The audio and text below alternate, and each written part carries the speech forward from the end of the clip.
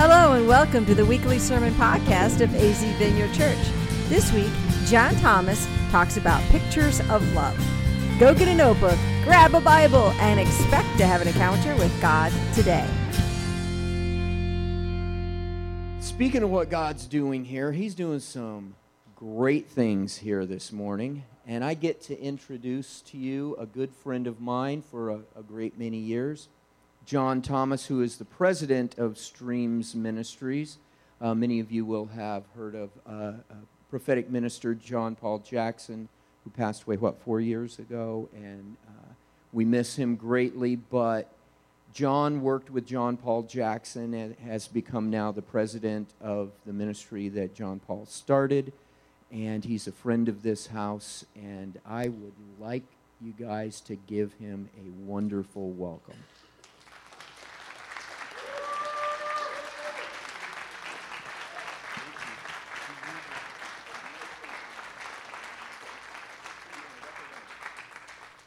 Thank you. Wow. Worship is good, huh? Well, hello. Somebody got a message. That's a good sign. Wow. Well, it's great to be back. Great to be back in Arizona. It's fun. This is the place where I encountered the Lord for the first time. Grew up quite away from the Lord and spent a few years trying to see how angry I could get him, purposefully, because I thought he didn't like me, so I didn't like him. And spent a lot of years running, OD'd on a bunch of different drugs. I have absolutely no right to be alive, but I was driving down the street here in the city about 24 years ago and had this thought, the world's going to end, I better figure out what side I'm on. Decided I had to go out and get a Bible and figure out what truth was. So I went and found myself a Bible, and every single night, whether I was high or drunk, I read out of that Bible. And I knew some believers at the time, and so they were trying to tell me that you need to start in the New Testament, get started in the Gospels, start in the Gospel of John. So I went to Genesis and started reading through. I got to about 2 Kings and went to sleep one night and woke up different. Still don't know what happened. I didn't ask to be saved. He just did it. I just got free. I haven't had a desire to do drugs since. I didn't run through any of the detox that you should do when you're doing crystal meth and heroin and crack cocaine and whatever else you can get your hands on that particular weekend. I just was free, and I was aware that God's presence was there and that I was loved. And for the first time in my life, I actually felt loved. And that has started this journey that I've been on ever since then, of figuring out where that love can go.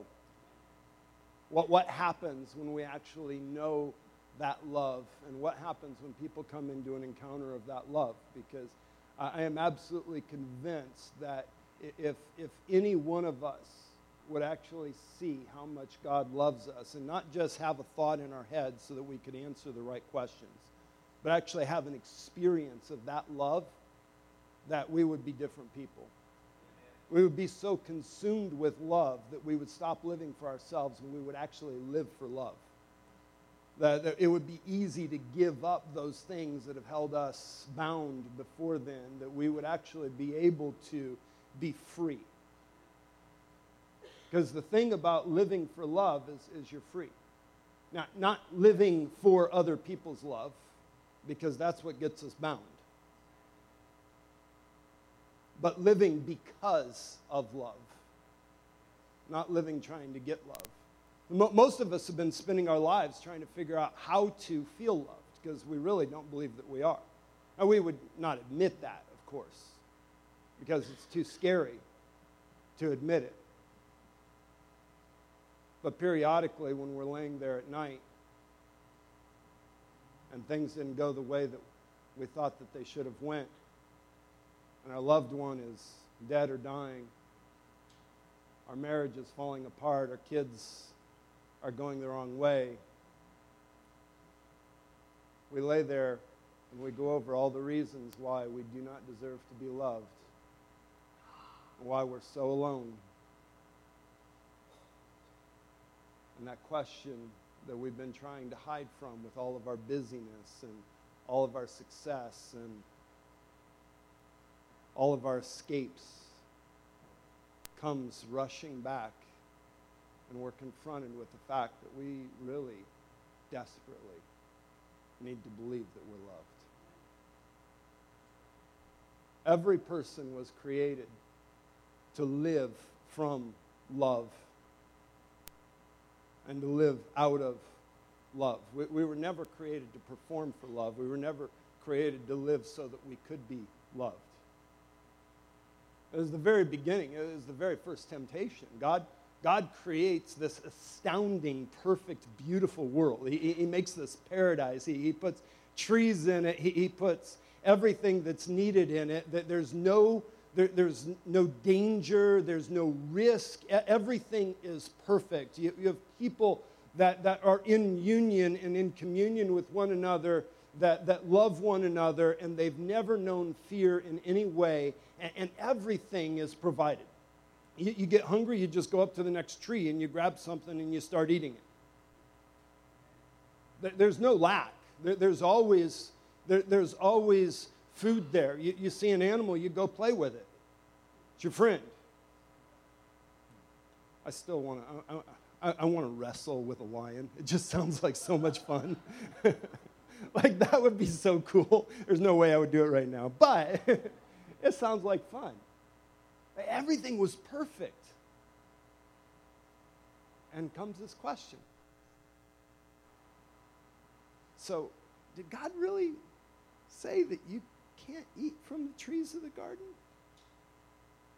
Oh, no, we can eat from any of the trees of the garden. It's just this tree. We're not supposed to eat of this tree, and we're not even supposed to touch that tree, because that,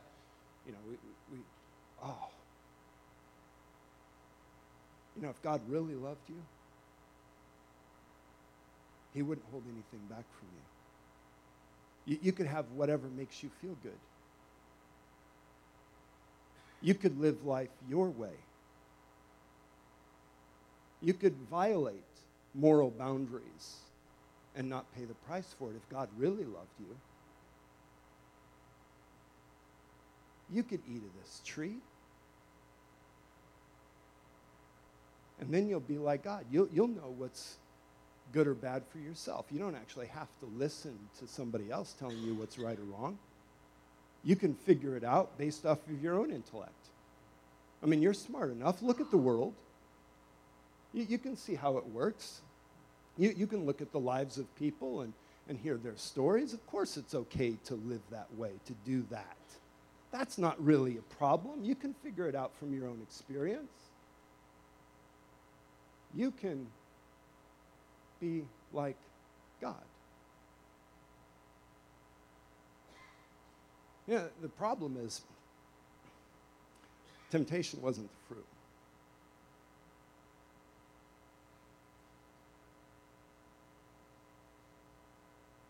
Here's the real thing that was going on.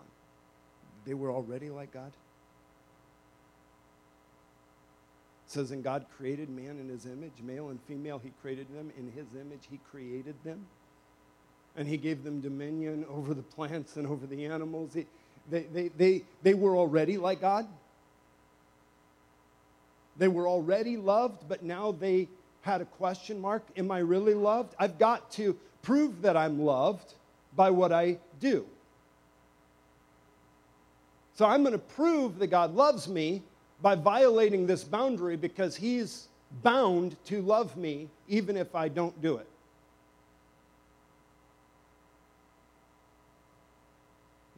You see where we're going? See, we've been in this society, in this world that we're in. We get to call it American. We often try to call it Christian. But the reality is most of what is considered Christian in America is not Christian. It's what some of those that study this, they call it moral deism. I like the idea that there's a God, something bigger than me, that says that there's a right and a wrong way that would cause me to be a better person. And if I'm a better person, then I'm doing the right thing. Moral deism. I don't actually have a God that would make a judgment as to what's right or wrong. He just wants me to be a good person. And so I can get away with anything and call it love. And so we redefine a word like grace. Jude talked about this. We call grace licentiousness, the license to do whatever we want. But Jude said that that was a demonic deception that would cause people to enter into destruction. There's grace, so I can just do whatever I want because, God loves me. And we hear the word love, and we don't even know what we're talking about.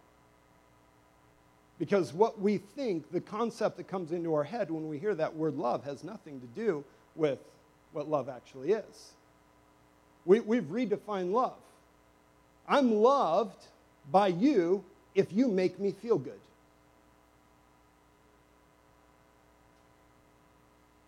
You guys have heard this, right? Now, we don't usually give it that exact words, but that's exactly. You shouldn't do that. Well, you're not being very loving. Why? Well, because you offended me, and that doesn't make me feel good, so you're not loving. Because love is defined by how you make me feel. Which is the very reason why some of us go through these roller coasters and we start to question whether or not God loves us. Because we think love is when we have feel-goods from someone else.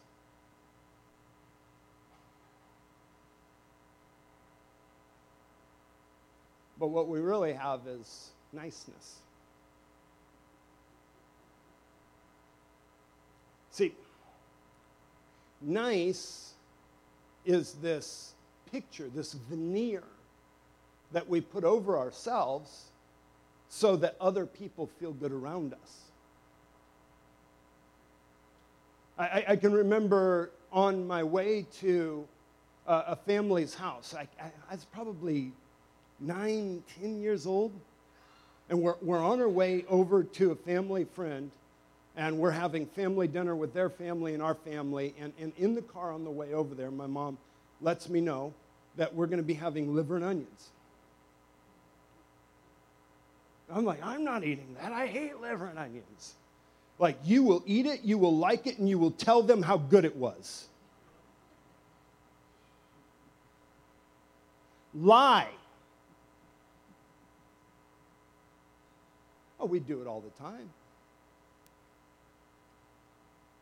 I mean, it's astounding how much we lie in church to look holy. I mean, you ever tried to actually be honest in church? People don't like it. Because then they're confronted with the fact that they might actually have to be honest. I mean, if you admit that you have problems,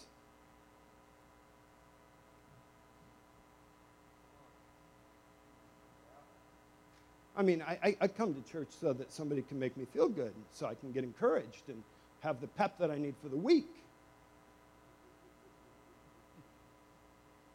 And we did this survey, not we, but the church. Actually, it's Barna Group, which is one of those groups that does all these surveys, and they study Christianity. This is a number of years ago, almost 10 years ago. And one of the questions, so they had a bunch of things that they were looking at, but they separated out their groups, and they had a series of questions of, born-again believers. Have you had a personal encounter with the Lord Jesus Christ that changed your life, and because of that, you believe that you are going to heaven when you die? And the people that answered yes to that in America, they asked this question, multiple choice: what is the purpose of the church?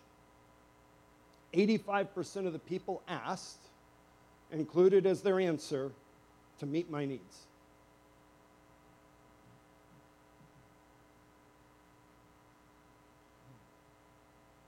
The purpose of the church is to meet my needs. It's not actually to gather around the presence of God.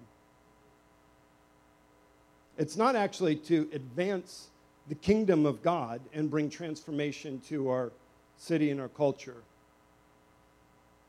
It's not a place where I can learn what's true so that I can live outside of deception.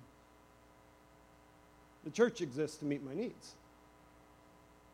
But it's our fault because we get people to come to our churches by telling them how we're going to meet their needs. And whatever you do to get somebody in the door, you got to keep on doing to keep them there. I live in Dallas, Texas. We're kind of the buckle of the Bible Belt. Every time a new church starts, good advertising. I had a friend that started a church. The first public service, they have 500 people in the church. They're a year into it. They're running around 1,400 a weekend right now because they're the next new thing. And then the next new thing will come. And 5,000 people will move over here, and 10,000 people will move over here. I mean, we just move around because they're going to meet my needs. It's the next celebrity, and nice Christian celebrity. I want to be part of the popular church. I mean, in Dallas, some people choose the church that they go to based on what their job is. Because if you're in construction, you go to this church because there's really good connections and opportunities. But if you're in finance, you want to go to this one. If you're in real estate, you can go to this one because it's going to advance your business.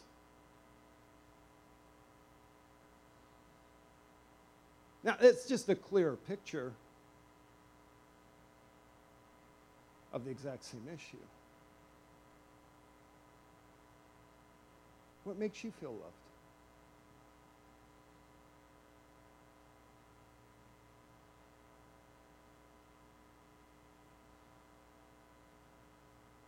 What we've got to do is we've got to come back and redefine what we think love is. Because our picture of love is off. Love is defined by God's actions in history. It says God is love. That doesn't mean that love is God. Which some want to hold on to that. But God is love. Which means that my understanding of love is defined by how God acts. It means that I don't try to reinterpret God according to my definition of love. Because when we do that, we get the same issue that we've had. And this one's creeping up around the church where we begin to separate the God of the Old Testament from the God of the New Testament. Right? Because the God of the Old Testament, he was angry. But the God of the New Testament, he's all love and flowers and daisies and, he's hippie Jesus.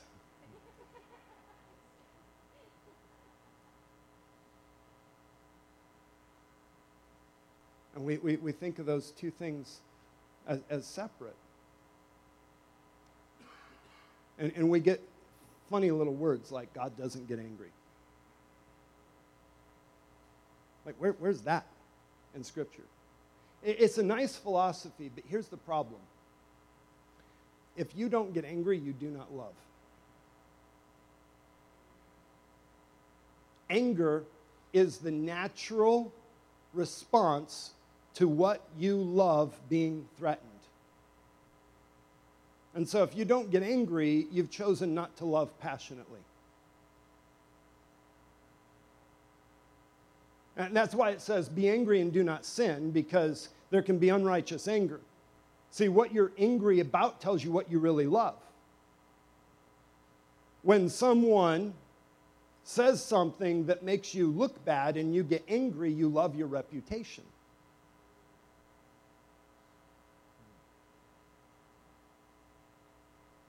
What is it that makes you angry? Yeah, that tells you what you love.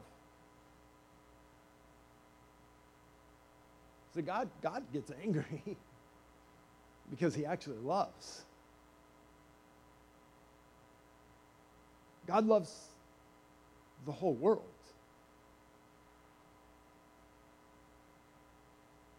And he loves them enough to hold them to a standard of what is good and what is right so that they can actually live free. It loves them enough that he does not overlook the pain that's caused to you or I.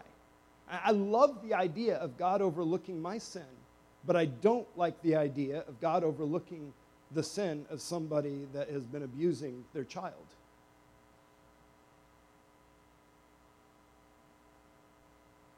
I love the idea of God overlooking my sin, but I can't stand the thought of God overlooking the sin of the person that just cut me off in traffic.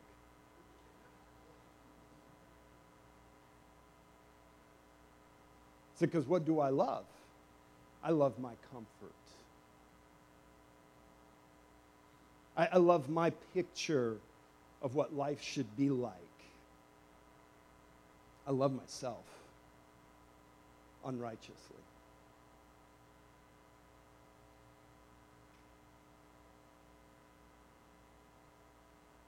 I don't love my neighbor as myself. I love my neighbor with a leftover after I'm done loving myself.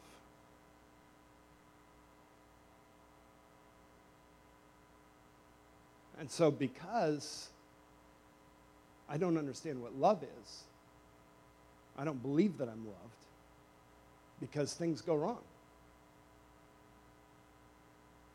My family gets sick. I mean, I just got to see my dad for the first time after my mom passed away earlier this year. What do you do with that? I mean, I've seen so many people healed. When the ones that I love don't get healed.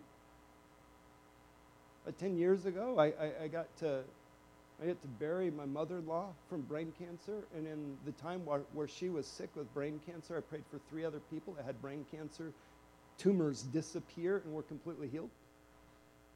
Over a dozen people healed of cancer during that period of time, and she didn't get healed. God obviously doesn't really love me. What?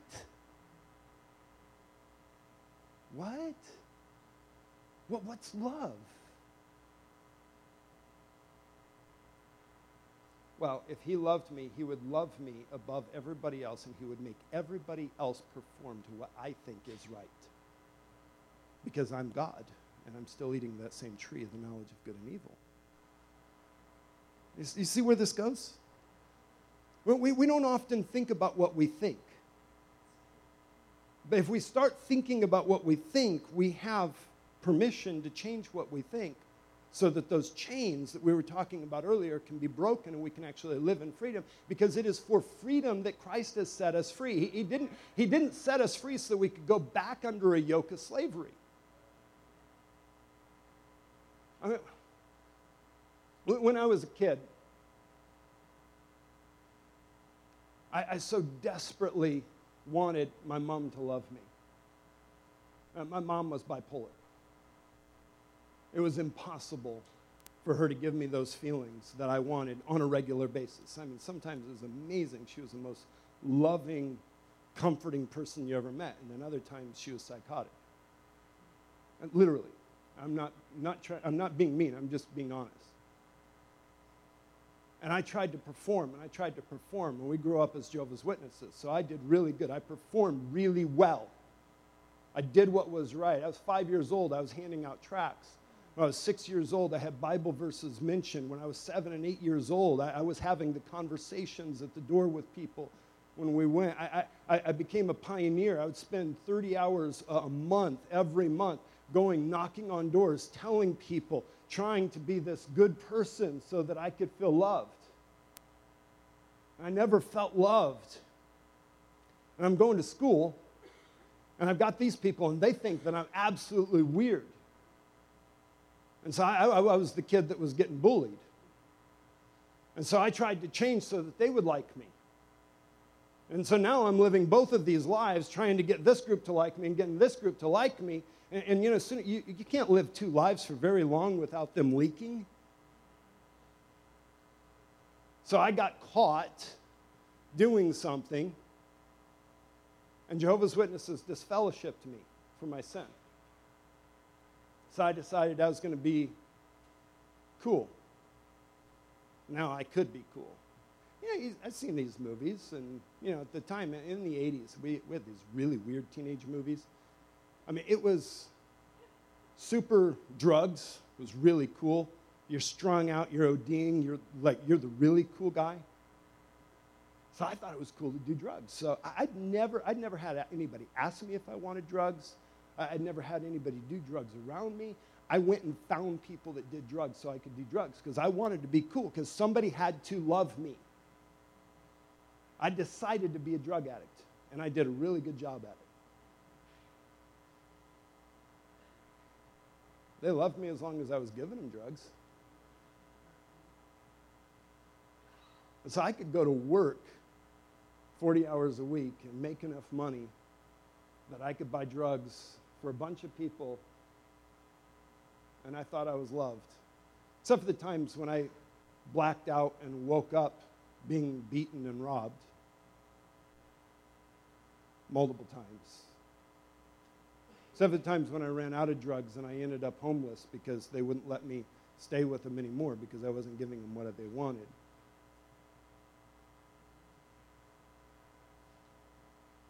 And I was trying to find something, and that's when God broke in and I shared that part of the story. And I got to church. And man, I was loved, but I still wanted to be loved by you. And so I did exactly what you wanted. And all these nice people at church, I did everything that they wanted. Hey, we need help in the children's ministry. Oh, right here. We need help in the youth. Yep. We need help doing a small group. Yep. We need somebody to lead the ministry team. Yep, I'll do that. We need help setting up chairs. Sure, yeah. Do you love me yet? And I became so religious. I performed so well so that I could have love. And most of the time, it filled that thing. Most of the time. And there were enough times where I'd just get into his presence and he would just drop his love on me. And then I messed up. Did something I knew I shouldn't have done. And he showed up and loved me anyways. And it started to break something inside of me. Started to shift something inside of me.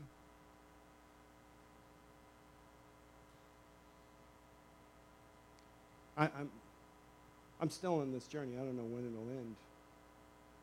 But I tell you, over the last 15 years, since I realized how desperately I was living for the love of others, I've made some huge changes. And I actually can love somebody and I actually love them whether or not they feel loved.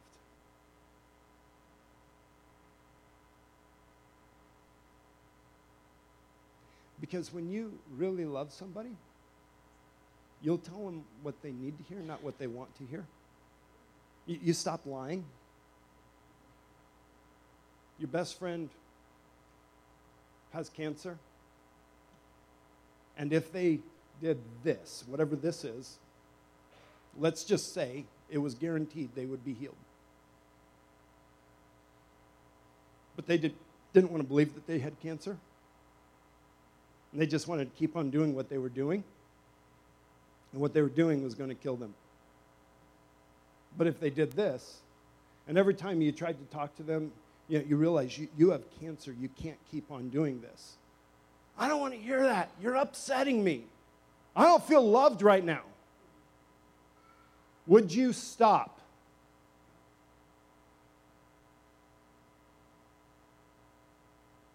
And our neighbor's going to hell, and we stop.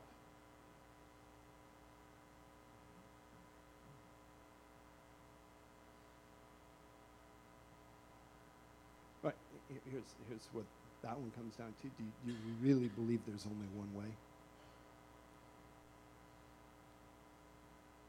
Do you really believe there's only one way? Because if you did, you wouldn't stop if you loved him. Now, the ones you don't care about, you can walk on by.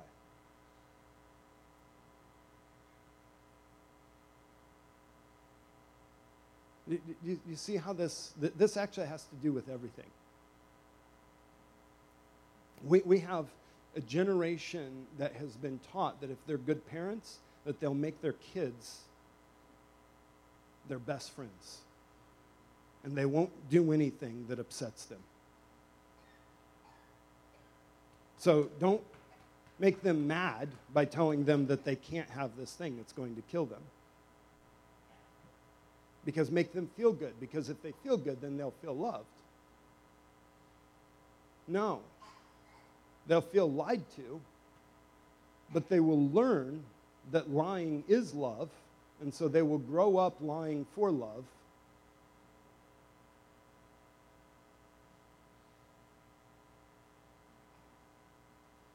Don't let anybody see what's really going on. Image is everything. Don't let the neighbors know. You heard that one growing up? They better not find out about this. Arguing on the way to church. Dry those tears and look nice. We're in church.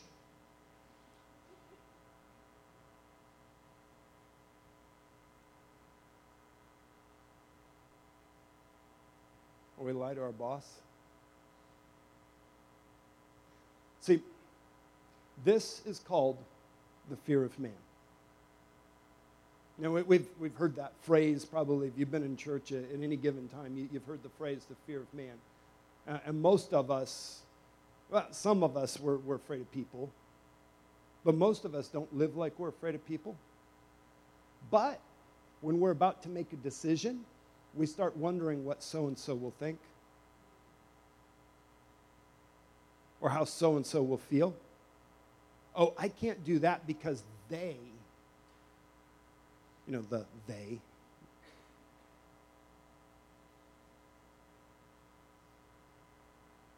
The fear of man and the fear of the Lord are exactly the same thing. Being concerned with what somebody else will think or feel about the decision you're getting ready to make. And you cannot walk in both of them at the same time. You will either walk in the fear of man or in the fear of the Lord, but you cannot do both.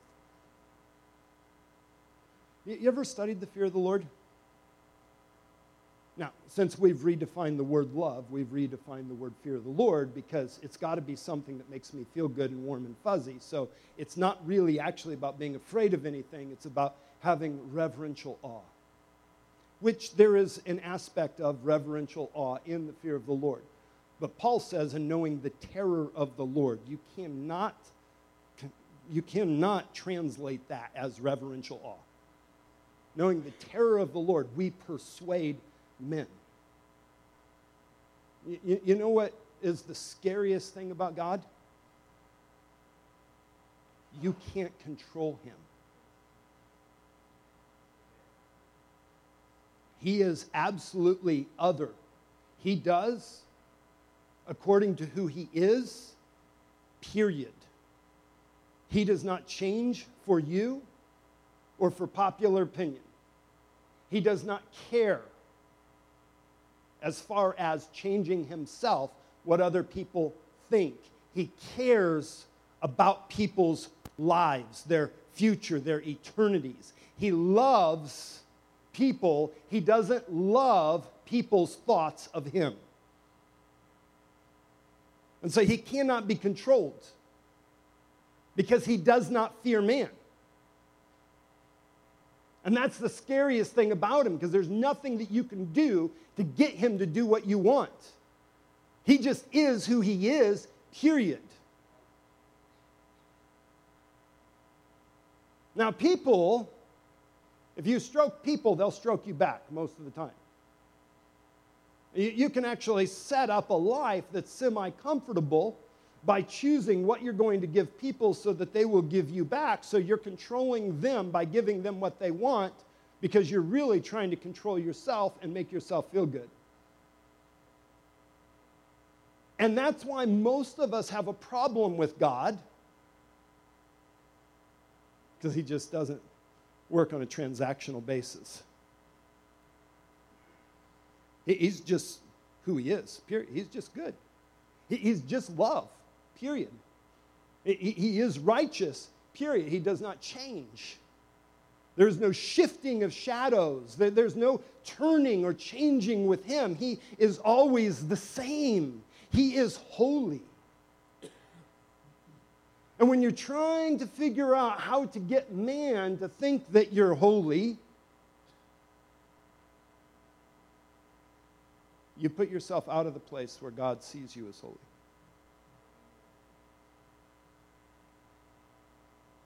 John chapter 12, is it 44 and 45, says, "How can you who seek glory from men live for the glory that comes from God?"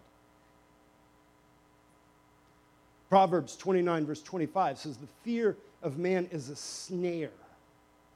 It catches us. It traps us." We are in a season right now in the church where the fear of the Lord is going to start visiting the church again. And when the fear of the Lord comes, there's two options. You either run back to what's comfortable and try to figure out how to control God, which means that you'll leave the place that invites him. Or you bow. Period. You surrender totally. God, it's not my life, it's your life. I have this plan, I have this idea, I know what I want from my life, but that does not matter. So the love of Christ controls us, for we are convinced of this, that one died for all, so all who live should live for the one who died and gave himself up for them. That's the context where it says, "And knowing the terror of the Lord, we persuade men." It's in the context of the knowledge of the love of God, because God gave you something without you earning it. Which means that you can put no limit on what you give back to him for what he gave you. Oh, I'm good enough. I go to church periodically. But I'm still going to live life my way.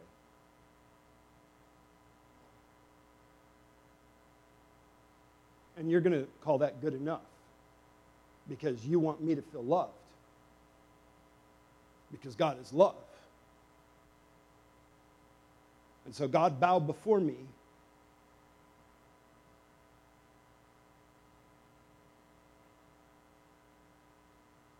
God didn't perform well enough, so I'm going to leave church. He didn't make me feel loved, so I'm going to question if he's true, if he's real. I wanted this to happen, and it didn't happen, so God must not be good. I wanted my marriage to work. I didn't want my bankruptcy to go through. I wanted whatever. And God didn't perform, so I'm going to question his love for me.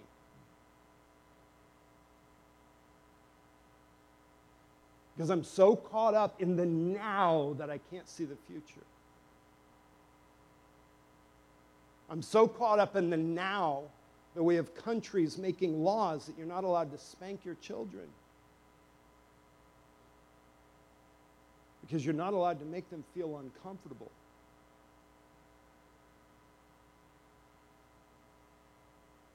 You can't actually train them in righteousness. You can't actually require right living. And you sure can't tell anybody else what's right or wrong. Because we've taken the fear of man and we've wrapped it with gold and with silver and jewels. We've idolized it. We call it politically correct.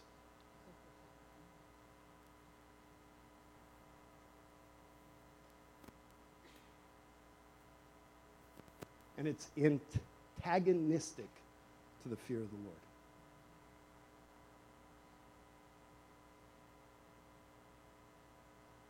I have this desperate hunger in my spirit. I've seen him. I know how real he is. And I meet people all over the world that think of God as a concept, and they think that he is real, but they don't know that he's real. They haven't met him. I've seen his heart. I've felt his heart break. I've cried his tears over the choices that people have made, over the choices that nations have made. And that heart is worth everything. I have this passion in me that you would so know the heart of God, that you would be so in tune with the heart of God, that you would feel what he feels. That when temptation comes and everything inside of you wants to give into it because it's going to make you feel good, that you would break over his grief at the choice you're trying to make. That God would no longer be a concept in books, and Christianity wouldn't be about answering a pop quiz the right way. But there would be a living relationship where you would know God. You would know him. You would feel him. Not just right now. Tomorrow afternoon when you're at work and the customer's yelling at you, you would feel him. Wednesday afternoon, when you're stuck in traffic again, you would feel him near. Thursday morning, when you get the call about that thing that you desperately don't want to happen, and it happened, you would feel him. And you'd stop questioning him, and you'd stop letting him be a thought. You'd stop living to get him to love you or get them to love you, but you would just live because you are loved. That you would see that heart that's broken before time began, that he saw you, he knew every pain, he knew every hurt, he knew every choice that you would make. He knew every time that you would turn away from him and every time that you would turn towards him, and he chose you anyways. And he said, this one, I'm going to put my glory on because they have something to me that they can reveal to the world that nobody else will reveal to the world. He chose you. He wanted you. Wasn't your idea.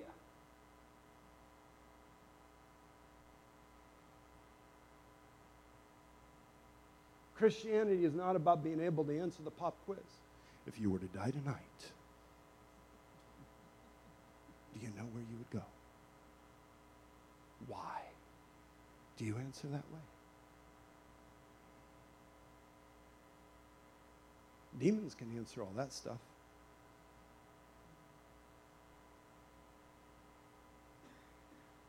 Christianity is not a game of the mind. It's a life that we live. We called it the faith. In the last 400 years, we've redefined faith into thinking. Christianity is not the thought. Faith in the Bible, just ignore the word faith and put in the word trust, and you'll understand what the intention was a lot better. Trust. Trust. But I don't trust anybody but myself. Bingo. Bingo. That's exactly it. Of course you don't. Because they've all failed you. And you failed yourself. Why do you trust yourself? When you come down to it, there is no hope. But there is one who is trustworthy. There is one that has proven himself. There is no hope outside of him. There is no one else that does not change. There is no one else that is always loving, that does not shift. There's only one. And he is reaching out right now for you and I. And so, Father, I'm asking that your presence would just increase on each person here. Your love would just begin to invade hearts. Father, I can see the shame that puts question marks on your love. And I'm asking right now you break into the shame. That the blood that was shed for the forgiveness of sins would wipe away that stain of shame for what you did and what was done to you. Let love invade. Father, I'm asking that you would anchor hearts in the love of God to such an extent that they would not shift, that they would not turn. They would no longer be seeking the approval of those. They'd no longer be working for, oh, you're cool. They would be settled. Lord, Paul said that it took the power of God for us to comprehend that love. And I'm asking right now, Holy Spirit, that your power would come upon each person here so that they could comprehend, so they could understand this love that's so expansive, it's so beyond, so above anything that we could comprehend. That they would see that broken body that didn't stay broken.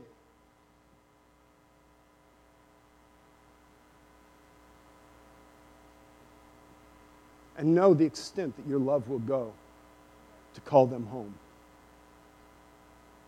Father, call them home. Even right now, Lord, there's hope being released into hearts. Let it go deep. Let it go deep, God.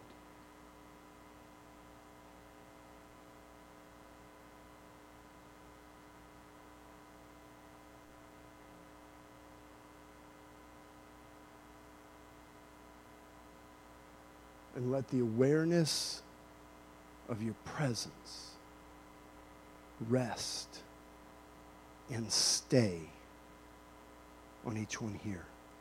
Haunt them with your reality.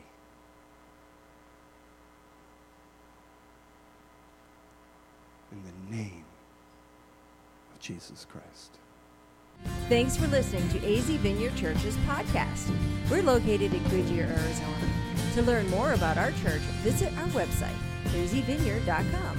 That's azvineyard.com.